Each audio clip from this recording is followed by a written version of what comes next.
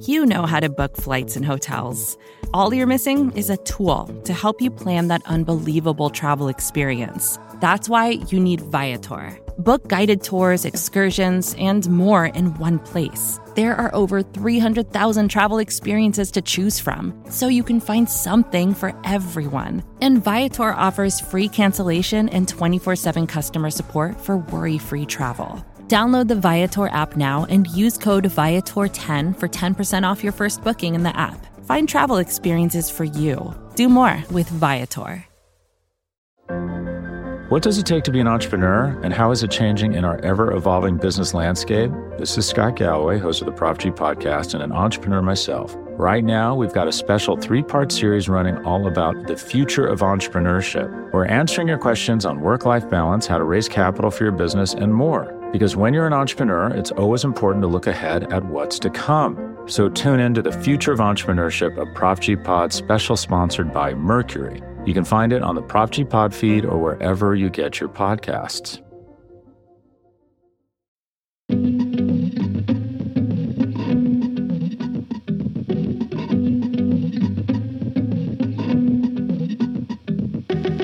Hello, and welcome to Good One, a podcast about jokes.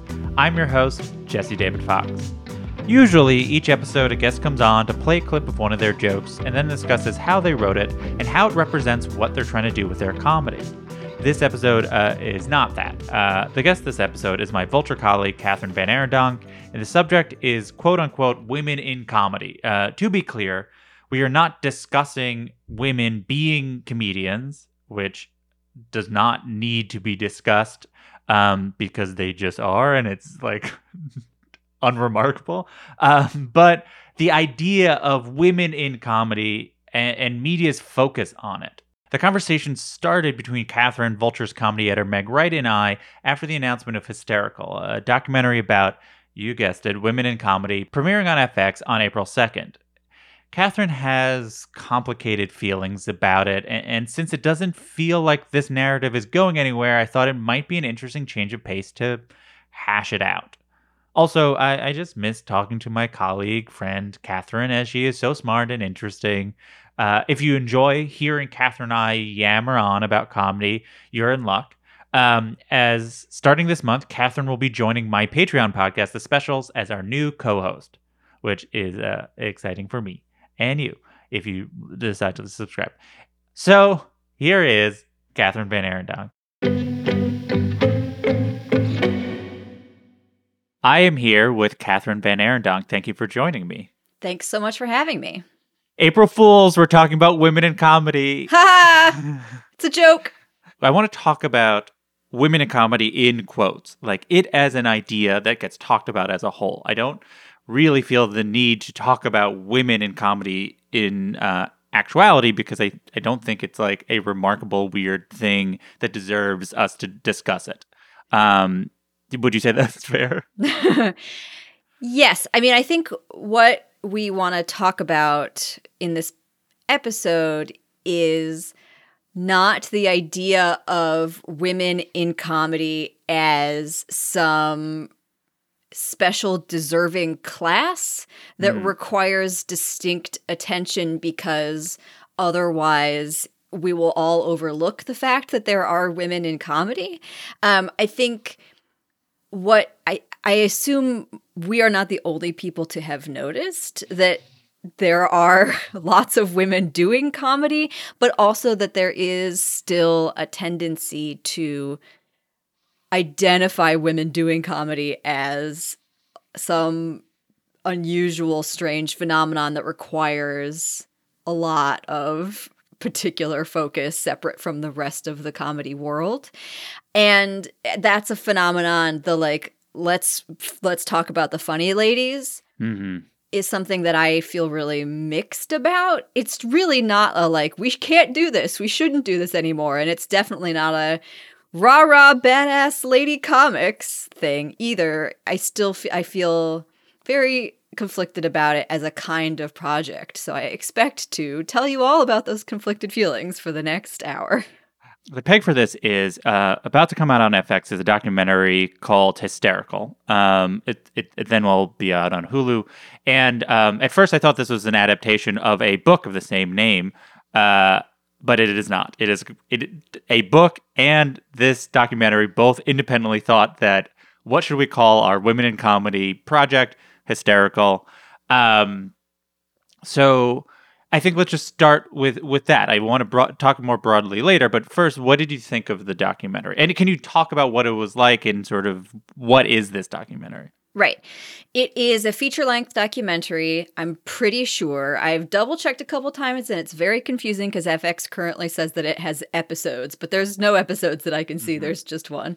And so it's a feature-length documentary. It's by a filmmaker named Andrea Nevins, who has done other documentary work and sort of feminist-leaning documentary work. There was a big movie that she did on Barbie. And it is a look at what it is like to be a woman who does comedy right now, and a little bit also the sort of history of women who have had to deal with how tough it is to be a woman stand-up over the last couple decades. So, if you've seen literally any documentary before, there will be a lot of familiar formatting in here. There's a combination of talking head interviews where she talks to several major comedians. There are clips of old sets and current sets. She structures it a little bit like thematically by issue. So she asks people about their childhoods, and then you get a bunch of different perspectives on like what childhood was like. She asks people about sort of comedian terminology. It's very general, but it's like what's it like to be on the road? What's it like to be she doesn't really get a lot into it, but what a room is like. Yeah. And I should say harassment. They're introduced by having a sort of pseudo dictionary definition of the thing. Yes. That is the sort of framing device of this is a new segment. We're going to talk about audiences. And then it's like an audience is a room of strangers who laugh at jokes or something. Yeah. Yes. And so the sections are framed in ways that lead the viewer through a very explicit idea of like what the big issues are if you're a lady. And one of them is like body issues. One of them is sexual harassment. And none of them are like being a woman of color, although that does come up. She speaks to one of the talking heads is Sherry Shepherd. Another one is Marina Franklin. And they both are sort of brought in to add that element of it, but it is telling to me that that's not one that is like pulled out as a special section in the feature. My feeling watching the documentary was a combination of longing and frustration. I think the longing side of it is that I being the person that I am, I love archival stuff. I love historical stuff. I love really specific deep dives that I have not seen before. And there are snippets. There are always fascinating snippets. I also went and watched the CNN, one episode of the CNN that's called The Funnier Sex, because that's the one episode that the ladies get. Yes. And that has a lot of archival footage of talk shows and of really early sets. And there's some of that in here too. And every time you see one of those, you just want so much more of whatever that one little tiny thing is.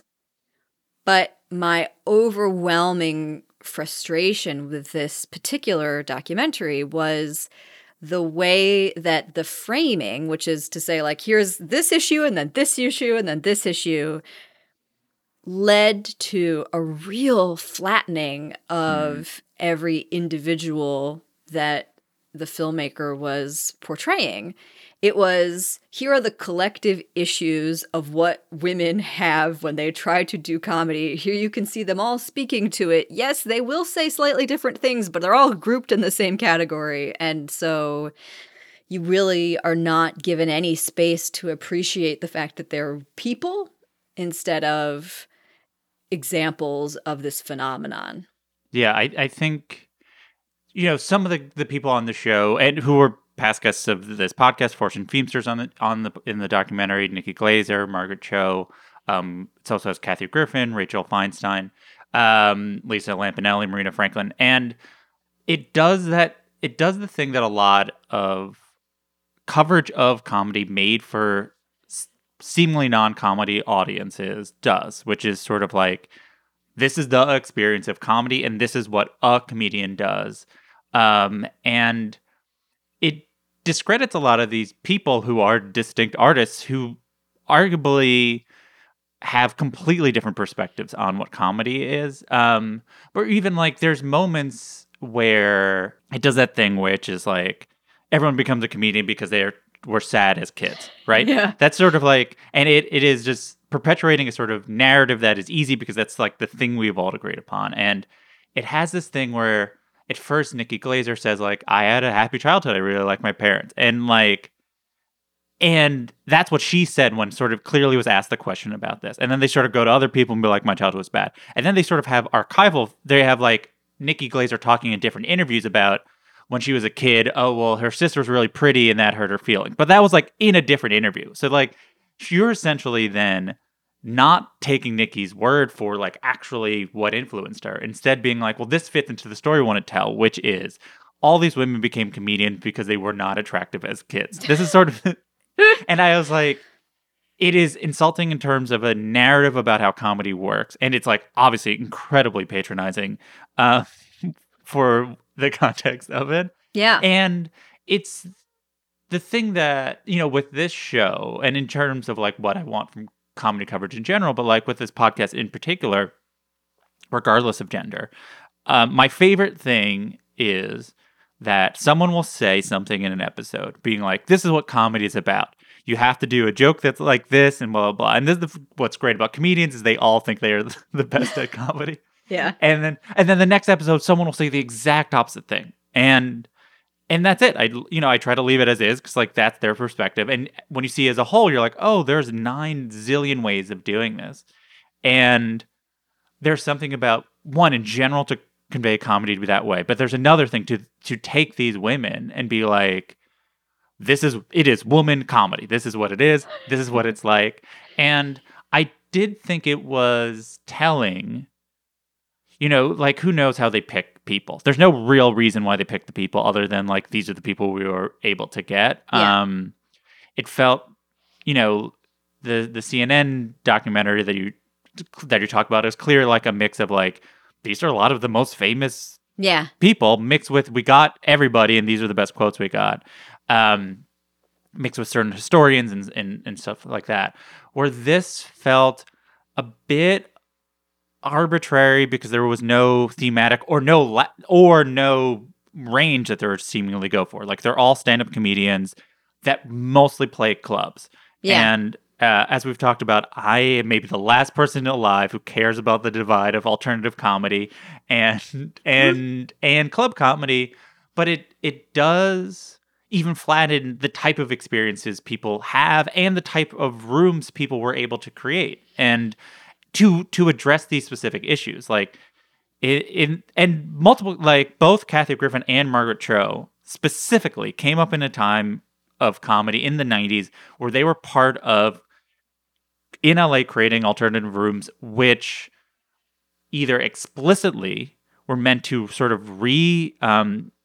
reprioritize or and we're not meant to like we're making female spaces. They were meant to be safe spaces. Like I don't know if they used that terminology then, but like Beth Lapidus, who created this comedy show called Uncabaret, which was not about only women, but it was about she creating a safe space where women would feel comfortable. And as a result, that has influenced comedy ever since. And that narrative is not included because that is more complicated. You'd have to sort of explain alternative comedy. Yeah. And you'd have to tell people that these people's art is remarkably different. Yes. Like, and it is not interested in women's comedy. It's true. Or the comedy of women. It is like only interested in their plight and sort of transcendence out of plight. Yeah. Would you say that's fair? Yeah, and you can see it in the clips that they chose of everyone's acts, because they only the documentary really only time after time is just clip after clip of a comedian happening to be like, and my vagina said, just over and over and over. And I know that these people did not get up and do half an hour of vag jokes. Like, some of them did, but that you would limit every single display of like what kind of work they do to the fact that they are women is just as limiting as the process, as the like, here's our one lady comedian, she's gonna be a lady for you right now. It's very, so that I found very frustrating. I think one of the other things, as you're describing the gap of history about alternative rooms and what it was like, say, it sort of totally flattens the difference between, say, the 80s and the 90s and the early 2000s. It's just like, it was bad and now it's getting better. One of the other ways that manifests is in the general blank space where any kind of discussion of gatekeeping is. Who books, how stuff gets booked, what it is like to try to, get into all of these different places around. They talk, and it's fascinating because there is actually a lengthy section on stage time and like how hard it is to get on a stage when you are a woman. There's less time given to the difference between being a woman of color and a white woman when you're trying to get on a stage. But it is spoken about in the documentary in such general terms, as though there is a wall and you're just walking up to this wall, and like, if you have the right shaped body, you get to walk through, and if you don't, it's harder. And although that's sort of a fun metaphor, it's not the reality of what was happening, which was that there were individuals who were making choices, and it would be really interesting to talk about those individuals or maybe a particular club.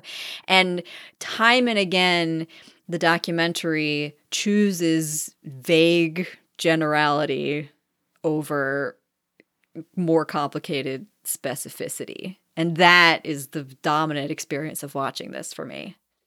Yeah, I mean, there's this moment where Rosebud Baker gets off stage and she's sort of feeling not sure about her set, and then Judy Gold talks to her and being like, and it was a thing of like, well, they know they're being filmed for this documentary, but even so, I was like, this feels like a conversation, even if they're pretending to have this conversation, clearly it feels the information was useful for each other. Yeah. And I did find that more effective than talking about it. The similar was anytime they had multiple women in a table, and then there was men there, I was like, this is really interesting. Like, regardless of what they talked about, you seeing them in these spaces and how they have to navigate it is much better seen than how they were telling it. And there's no problem with necessarily how they told it. It just sort of is one sort of less compelling, and also by seeing them in the space, you allow them to be people in a way that just hearing them talk about it. Because I do think when you're asking people to talk broadly about a thing, then they're specifically not talking about their experience, and you're losing that. And I do think, not to get too much into it, but there's parts where, they talk about being around certain figures and this sort of literal lack of safety of it, where it's like you'll be in hotel rooms and feel like you could be followed by someone from the club. Like there's a one of the interesting examples, I think, is Rachel Feinstein is talking to Sam Morril about a hotel, I think, that they stayed at, and Sam was like, "Oh, it's great," right? And then like Rachel's and Marina like, Franklin, Marina yeah. Franklin, yeah, and she's like, literally, a creep could come, like the idea how two people would see the same space, and how a guy would see a place as safe and comfortable, and how these two women saw the space. That was really interesting because fascinating. Yeah. But that was not, and it had it. So, like, to the credit of the documentary, there are those moments. But that same fascinating insight is something that the documentary doesn't seem interested in lingering on, and it doesn't seem to pervade the overall design of the show. And there is this unfortunate and frustrating inability to see detail. And it shows up, I mean, we've sort of been talking about it as like, this would be a great detail that I would love to see more of. But they don't really get into the detail of the sets. You know, for anybody watching this, there is a section, and we won't get specific, but there's a section where they run through a bunch of headlines of accusers, and one of the people featured in that headline shows up just talking to people in the documentary, and it's not mentioned, and you wonder if they noticed it or if they wondered what to do with it, but they don't. They just sort of, or if I'm not supposed to notice it, or if I was supposed to notice it and be like, wait a second. Yeah.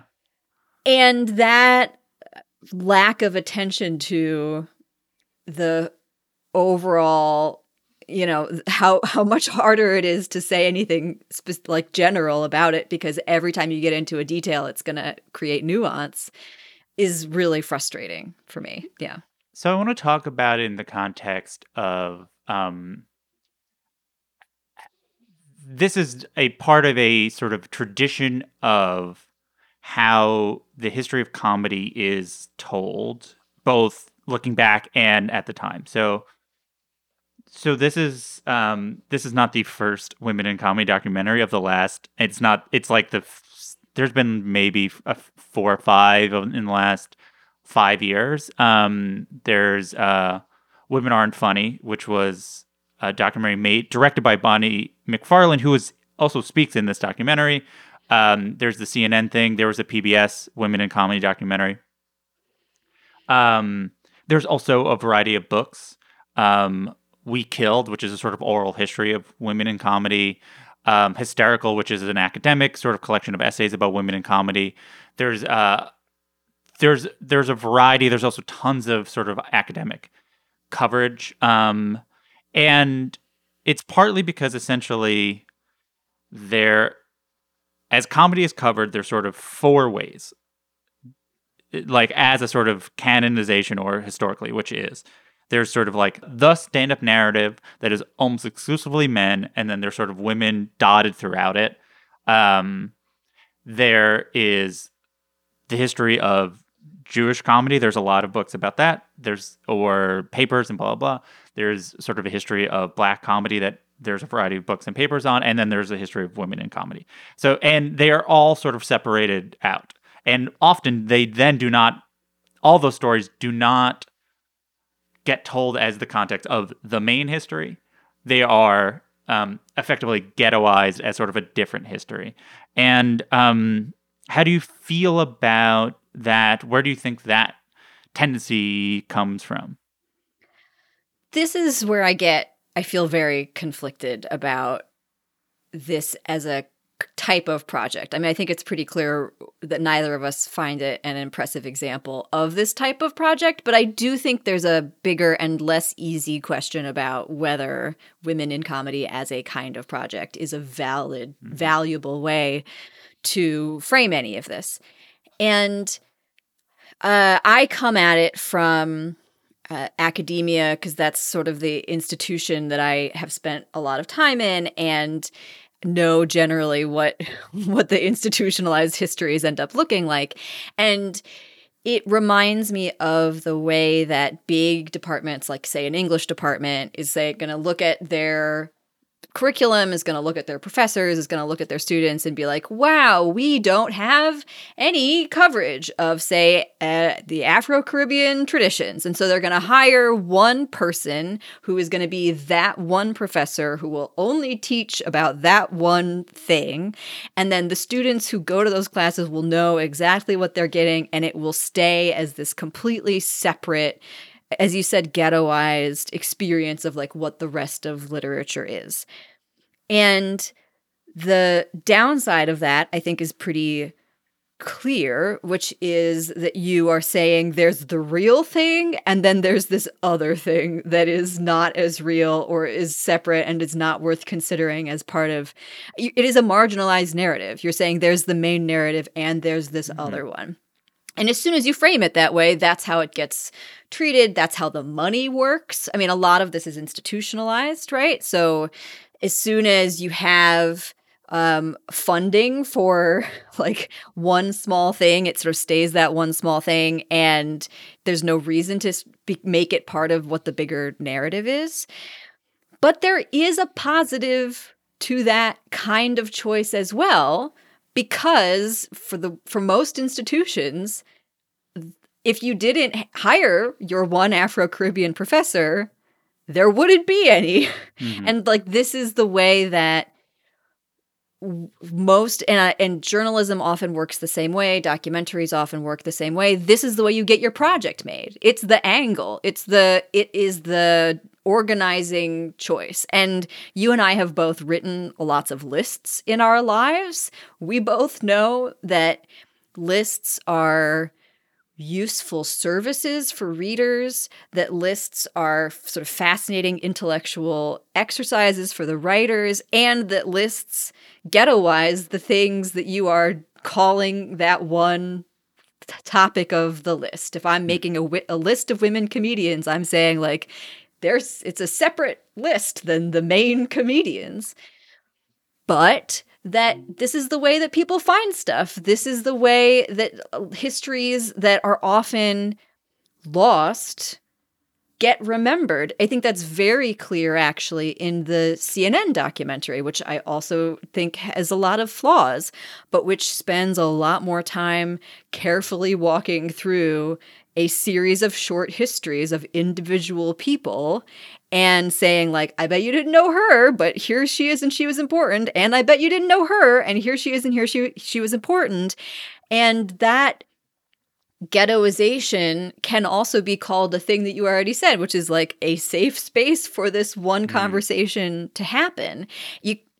The reality is that I would love if this was part of a mainstream narrative of what comedy history is, but we create safe spaces and separate spaces because they wouldn't be there otherwise. They would not even make it onto the lists, because sometimes the list has to write back against what the main narrative was. So that's a sort of broad overview of my very conflicted feelings about this. The hard thing is that histories are written often based on how history was written at the time it existed, right? So it's like, and this is across all art forms, but like the history of comedy, you're going to base it on variety articles at the time or whatever was getting the most attention, and so then you tell the narrative that was at the time being shaped by a male perspective, and then if you are also male, you might not notice that, like, oh, I'm just sort of like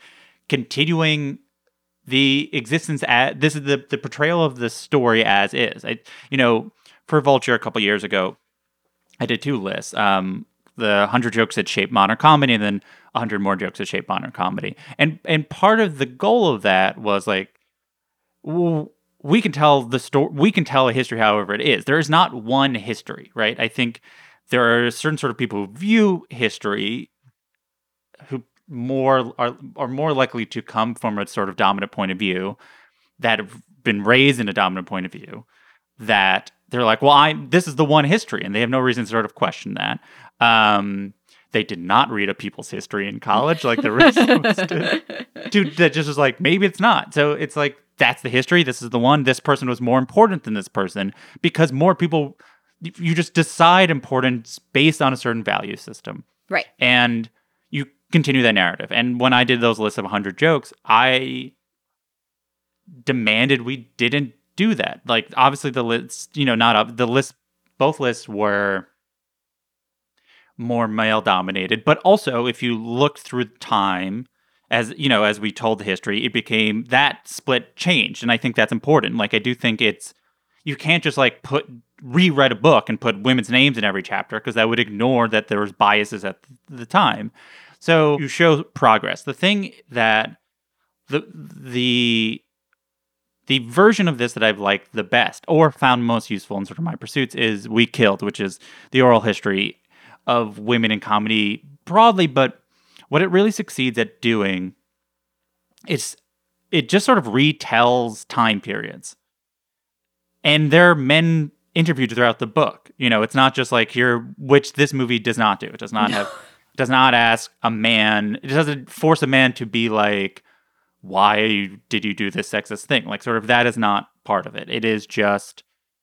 Here's the different time periods in the history of comedy, starting from the beginning, and then like the 50s and the 60s and the 70s and 80s and 90s, whatever. And all it does is just sort of like, what if we told it from the perspective where, not ignoring that women were not dominant, but like just possibly just having that perspective on it. And the most telling is, as they tell sort of the history of alternative comedy, which was so female-led, you don't read that and be like, well, this is the history of women in alternative comedy. If you read that, to me, it is the definitive history of alternative comedy, or at least alternative comedy in LA. Like, I don't think of it as that. It doesn't read like that. It is just recentering the conversation or recalibrating the conversation. Yeah. And I think too often, when you do this type of thing, it has a sort of binders full of women phenomenon, which is just sort of like, we got these women and here they are. And there's a value to it, because like, if with no binders of women, then it's like you're without. But there is a feeling of, wanting the story to be told better. I mean, like, there are documentaries specifically about specific women that are talked about in this documentary. The other one, like, there's a Joan Rivers documentary, which is, of the gold standards of what a comedy documentary is. There's a Moms Mabley documentary that's fantastic. And I would just want just so many more of those, because I do think they have specific stories to be told. And if you're going to do a thing like this that's about women in general, and I do think there's some value, because like women are influenced by other women comedians. Like, they, almost all of them will be like, I saw a woman comedian and I was like, oh, I could be a comedian. So as a result, like, it understands why you would separate the story. And this is the line we keep on getting to, which is like, it's good to tell the story, but then you sort of treat it as this sort of other thing, and you other it to a point that I don't know what that is. Like, what is that feeling of like, well, it's good to tell this story, and you would ideally play it better, but there's a value of doing this. It's the same thing like list, right? It's the list. You go, here are the top 10 women comedians in New York right now. And in some ways, it'd feel better to our ears. It's like, here's a list of 10 comedians to know. Yeah. However, we both know that you do women, because people probably Google, what are the 10 women comedians? Yeah, 100%. We'll be right back with more Catherine Van Arendonk.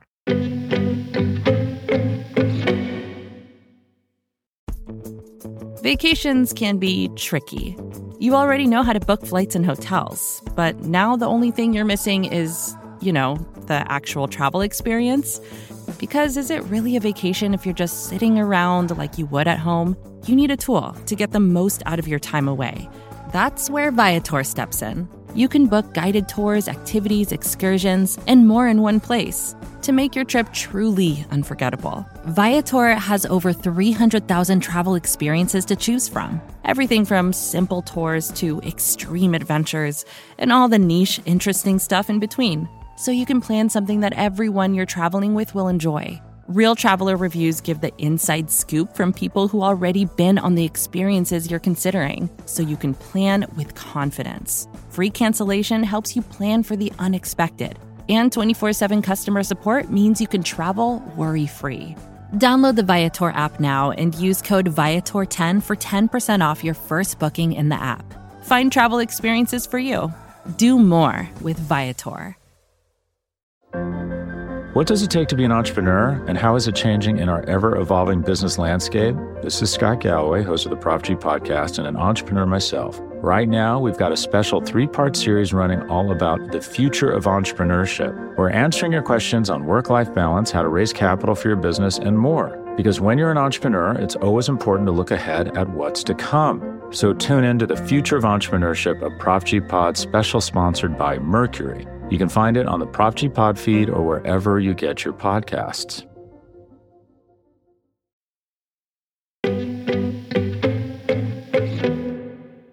And we're back with Catherine Van Arendonk.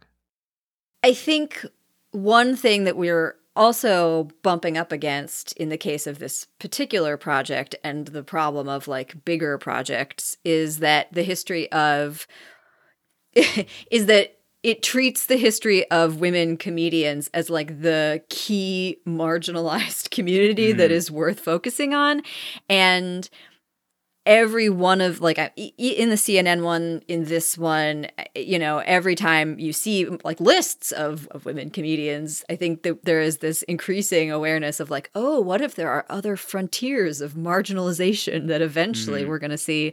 This documentary has a real hard time trying to shoehorn women of color and that experience into a broader, more intersectional female narrative, because it's a tricky one to just shoehorn in there and pretend that they're all part of the same thing.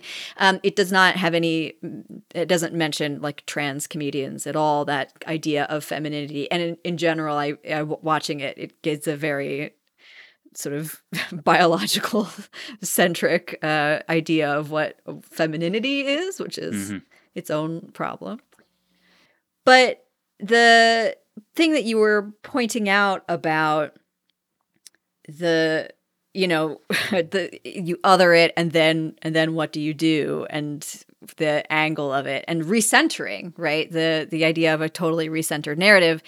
I don't think it's I still think it's possible to write, like, I mean, We Killed is a history of women in comedy. Like, it is this kind of project, and you can give it that kind of angle because you have to market it. Yeah. But actually create the project in a way that is more thorough, is more open to creating lots of voices at the same time, rather than saying there's one kind of voice and there's all these different examples of it.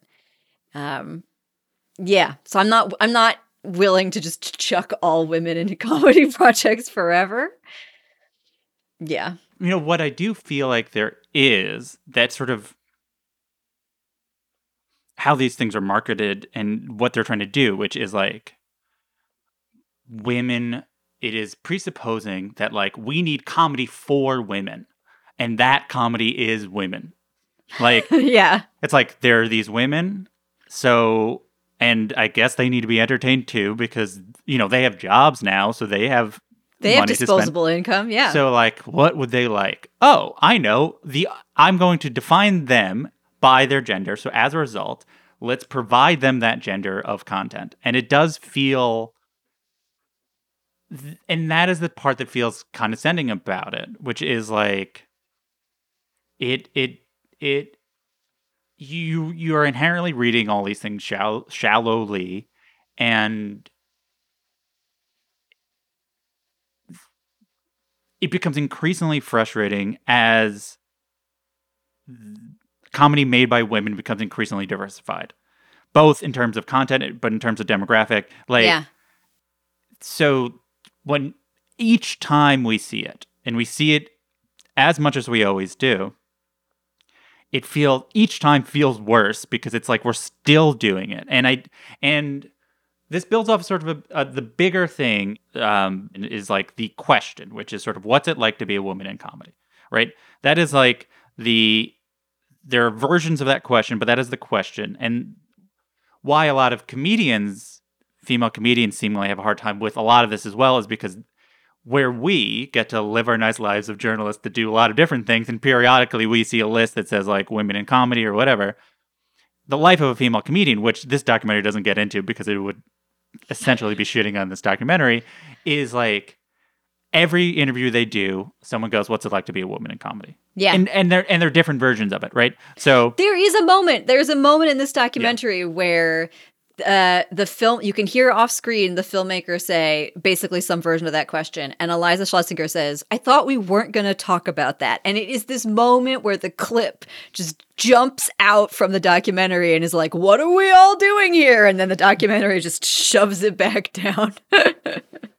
Yeah, because that is the issue of like, are women funny, which was another version of the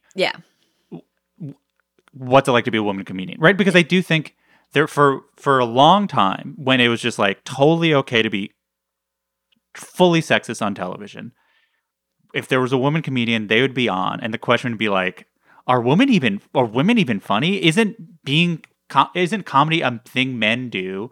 Like, and so that's what like Joan Rivers had to answer all the time. And then, like, I guess in some bleary-eyed attempt to be like whatever the past version of woke was, where you're like, oh, I'm going to sort of play the part of caring what this person's experience is like. Yeah. I'm going to be like, what's it like to be a woman in comedy? Because I understand there are differences, and I want to hear what that's like. But ultimately, that then became bastardized by like morning radio, which is just like really acting it in a like, you're a woman in comedy isn't that weird, right? Yeah. So then, more recently, these now contemporary version of like, we're going to ask the same exact question, but we're going to ask it in a contemporary version of trying to seem woke, which is like, you know, what's it like being a woman in comedy when there's like sexual assault happening all over the place, right? Or like, instead of asking them what's it like to be a woman in comedy, you ask every single woman in comedy, no matter what they're promoting, even if they don't talk about this stuff at all, even if they're just sort of like playing the second lead in a sitcom or the zany roommate or whatever, they're like, well, what about Louis C.K.? Yeah. And now that question is not a question about what's it like to be a woman in comedy, but it is when you never ask a man, hey, how about this Louis C.K. guy? Yeah.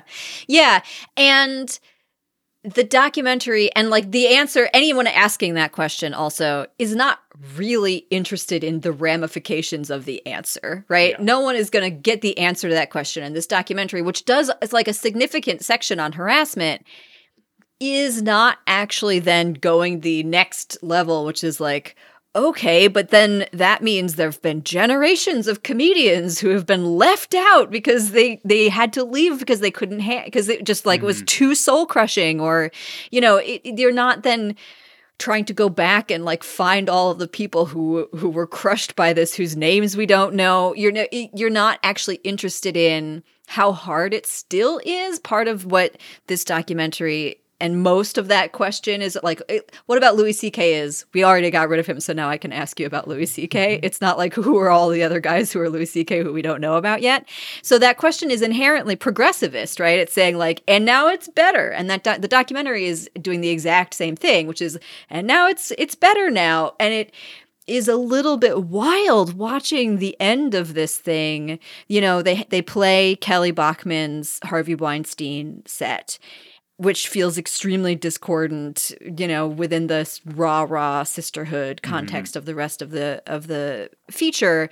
But it is just wild watching this sisterhood embrace that they really push on the last several minutes of this thing, and then look at, say, reporting that's come out quite recently about like QAnon and the connection to stand-up clubs, and like knowing what comedy podcasts are like, and just the total, just we're just going to ignore everything that is actually still terrible here.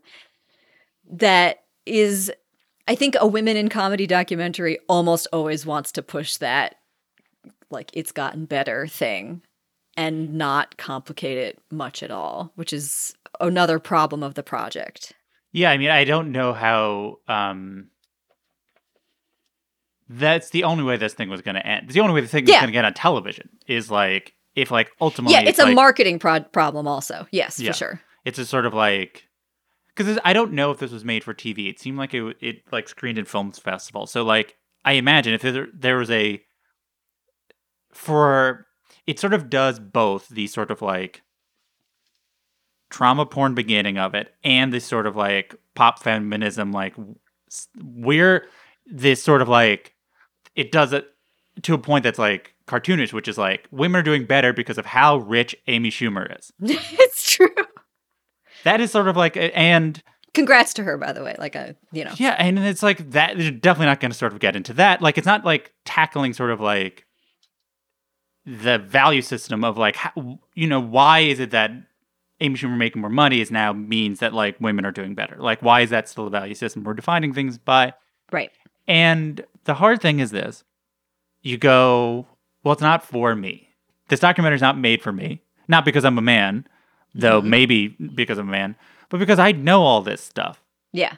Not because, again, not that I know in my bones like what it's like to be sexually harassed, but like I know all these people's stories because I follow comedy and I've heard the story that they're telling, this sort of like, what's it like to be on the road and how gross it is.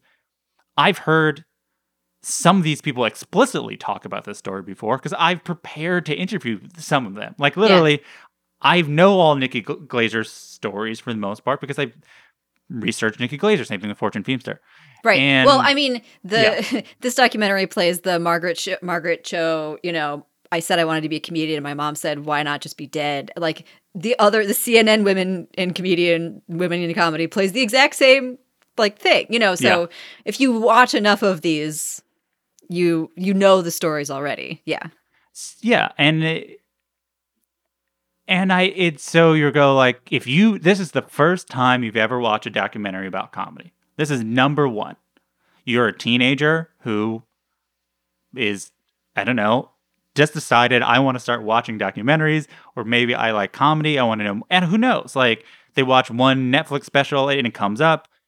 The viewing habits of young people, great. I mean, like, I guess it's a little bit more deliberate now because of streaming, but yeah, I assume it's partly just like it's on. They're watching like Always Sunny reruns, and then they're like, next up, this thing. You're like, right? And then that person watches it, and I don't think it's hard to know what that person's experience of it is. Like, hopefully this intrigues them to be like, oh, I guess I want to learn more about this. Yeah. Or I want to know who these people are. Like, it does make you go like, that feeling we have of like, oh, I'd like a documentary about Marina Franklin's experience talking about being diagnosed with breast cancer. I mean, like, I literally go like, oh, I need to remember to email Marina Franklin's publicist after I watched this. Yeah. Like, I guess it's effective of like, for that, and also like, imagine you are like a young teenage woman who like wants to be a comedian, and then you watch a documentary and it has a happy ending. You may feel inspired, where if it has like an unrelentingly negative ending, you'd be like, oh, maybe I shouldn't do this. Maybe this is a bad idea. Do you feel like what is the value of it? Like, and if this is not it, or things like this, again, like the things that make us feel sort of icky, or the sort of when it feels like things are being ghettoized or separated out. Yeah. How do we do it right? Do you have an assessment? Like, I mean, other than how you feel like what is the way we should look at it? Like when we look at these projects, like how should we look at it? That's both critical of it, but also like trying to imagine what value they have and how should people aspire to do them. Yeah. Two things. One is that when you're watching a project like this, and it's, this is, I think, applicable to all kinds of different documentaries, long form writing, book projects, lists, anything where it's, I have chosen a particular group of people and now I am going to give you a representation of that. One thing that's always useful to try to think about is, what is this list or project portraying as general that is actually very specific, or vice versa? Like, where is the missed connection or the fuzziness happening there? Because I think this is a project that tends to take a lot of specific things and then say, no, it's a big general narrative, and then clump them all together. So that's a kind of fallacy. I mean, look, I have written things quickly and regretted it later. And like, that's a fallacy we've all fallen into. So I am certainly not above doing exactly the same kind of thing. But when you have time and money and editors and people watching your stuff, and you then become the viewer or reader consuming whatever it is, that is a really useful avenue to press on as far as what might be getting elided in a project like this. I think the other thing, if you find yourself in the position of you're maybe going to make something like this, or do some kind of history or a written project or whatever it is, or you're watching it, one really useful question to press on for a while and not let yourself have an easy off-the-cuff answer to is, why am I doing this? Why am I making this particular thing? Because I think watching this documentary, it seems like the answer for this particular one was, because I think women are funny, or something like that.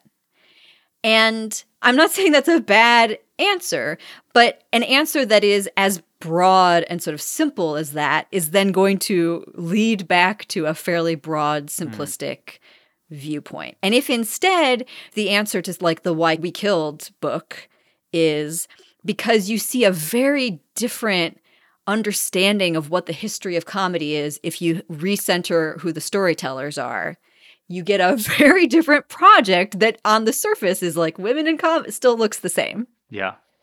And so for people watching these or thinking about creating your own, really focusing, and the unfortunate also element of this that is very hard to get around is, why am I doing this, is often got money stuff attached to it that you can't fix, or you want to wrestle with, and you could just end up not doing it instead, and like that's its own calculus. But at least spending some time with the question can really change the deeper reading that happens when you're watching, a documentary or really anything. Yeah, I mean, it makes me think about the other side of it, which is when women are clumped at live shows, right? Yeah. So, and there's a variety of ways it happens. There are the like ladies' night at a club, right? Or there's a TV show that's called Ladies' Night or Ladies of the Night. Or it's sort of the pinnacle of it, the original Queens of Comedy, right? And the sort of most famous example was in the late 1970s, as the Comedy Store was really pumping and really grooving, using 70s language to describe it. Yeah. Mitzi Shore, who ran the club, wanted to do something for women. So, and the comedians but felt she couldn't put them in the main room because of a hostile environment, because they weren't, quote unquote, ready. It's complicated what that means, but that's what she said. And then, so she created a room called the Belly Room that would only be for women. Not necessarily only women audiences, but like only for women comedians, primarily, or for women book shows.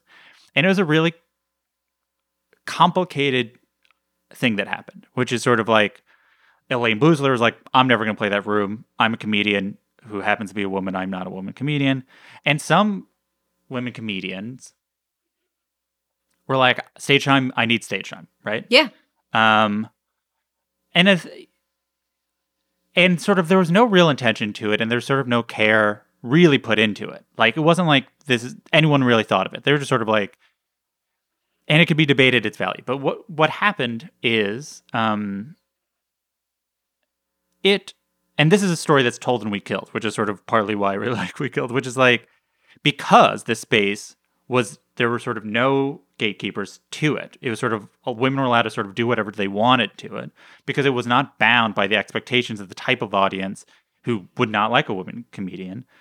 There are a lot of really interesting comedy that got made there. Much more interesting comedy got made there than was made in the main rooms. And really structurally adventurous.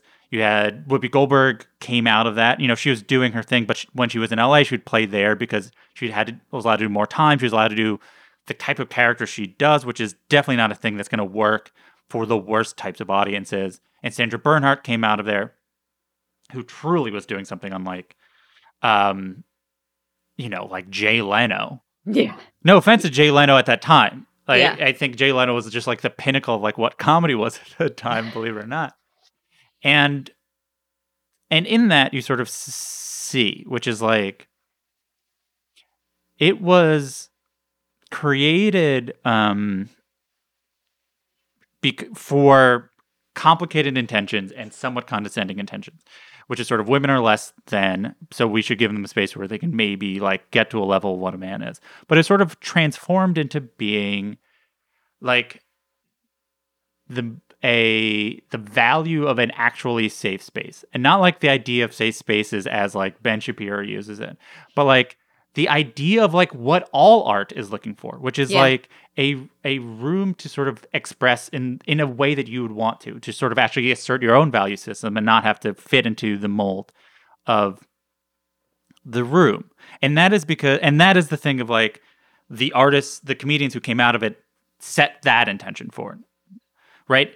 Though it was created with sort of this other intention that we described, they were able to sort of recreate that intention. So much so that sort of like as I never shut up about alternative comedy, like that was the same thing, which is sort of like all those rooms were sort of created now with the freedom to just be like, we want to be able to create art in the pace that we want to an audience that is open to it. Yeah. Who's looking for it, and not as just sort of, and that is so contrasted to when there are TV specials that were created for women. It was just, as I said before, which is sort of like, oh, I guess we've heard that women like comedy. Let's just sort of like glom them all together. Right. And that, I guess that is the lesson to sort of learn, which is sort of like, what are you doing to sort of exploit or commodify a demographic, and what are you doing to like actually provide artists with an opportunity to showcase themselves, either by a documentary that showcases their story or by literally providing a platform that allows them to thrive. Yeah. Yeah, 100%. It is just the most frustrating. I keep saying frustrating, but also I think part of my frustration is because of this sense of lost potential, right? And it is not just that it's annoying to once again have, the funnier sex come back, but that I do think there is still a value. I was listening to you talk about the belly room, and I was thinking about sort of the dreams of some type of like single sex education, right? Like girls get sent to want to go to girls' schools sometimes because they have, for very complicated reasons, super complicated reasons, and then they get to come out lesbians because they finally had an opportunity where they were safe for that. And there is a way that, sadly, we are still in a place where, you need a safe place. You need that we have not grown out of the reason why you need a separate room. And let me just say, like, all comedians need a safe space. It's just that non-marginalized comedians, their safe space is the sort of general existence.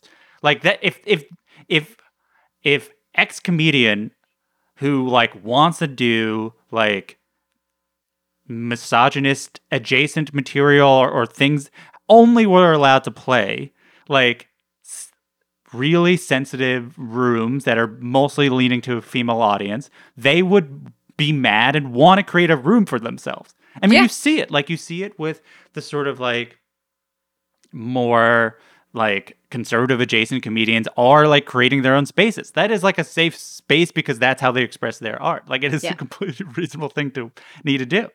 Yeah.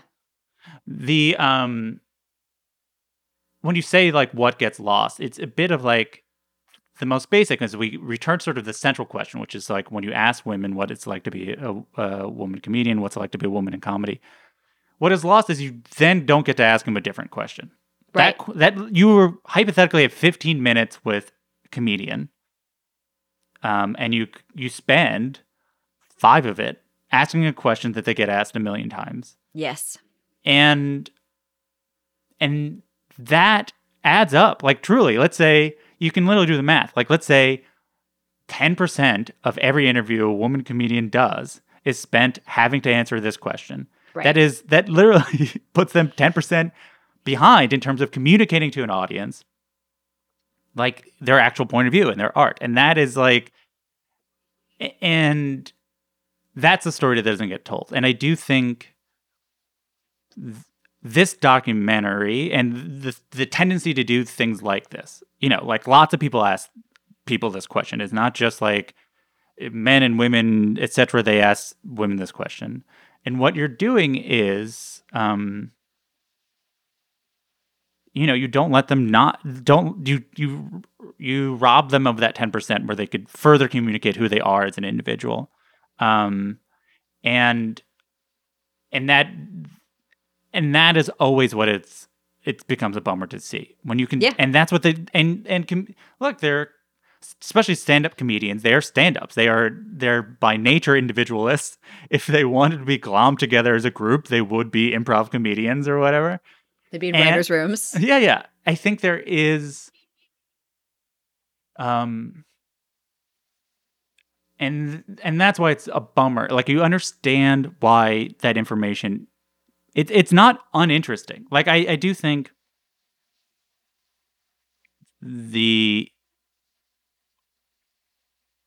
experience of what it's like to be a person is interesting. The experience of like, but by asking people general questions, you're going to get answers that are not about them. And if you ask them, and if you get asked that question over and over again, it's annoying. Just if you get asked any question, it's over and over again, it's annoying. You see it all the time. Like, celebrities, if they feel like they have to keep on talking about the same thing, they don't like it. No, it is junket phenomenon where it's a movie and the actors are all there and a parade of journalists come through the room and they ask over and over and over again, are you actually friends on set? Just every single time, are you actually friends behind the scenes? And it is when this is the question, it's like your entire life is a junket and the movie is you, a woman. And it's just hard to imagine a more frustrating, and I can completely understand why then, even when, say, the interviewer happens to be a person who actually wants to take this seriously and has the best of intentions for like why they're asking the question, if you're on the other side of it, you're still sitting in the junket for the stupid movie that you're stuck in. And, you know, that has got to just be the worst feeling. Yeah. I think we'll leave it there. Thank you so much. Have a great April Fool's. Thank you. I hope that you find all kinds of fish in places that they should not be. That's going to be very confusing for people. And also, like, maybe it's too confusing for people. Like, wait, did they record it this morning? Sorry. We'll leave it there. Thank you so much, Catherine. It's always a pleasure. Thank you so much for having me. As a woman, you know, it's really great to be here in this marginalized space. That's it for another episode of Good One. Follow Catherine on Twitter @KVanAaron. Subscribe to The Specials at patreon.com/thespecials. Good One is produced by myself, Jelani Carter, Hannah Rosen, and Camila Salazar. Gautam Srikishan did our theme song. Rate a review and rate the show on Apple Podcasts, 5 stars, please. Email any comments, questions, or laughing around suggestions to goodonepodcast@gmail.com or tweet at us at goodonepodcast. I'm Jesse David Fox, and you can follow me at Jesse David Fox. Good One is a production of Vulture and the Vox Media Podcast Network. We'll be back next Thursday with Jamie Lee. Have a good one.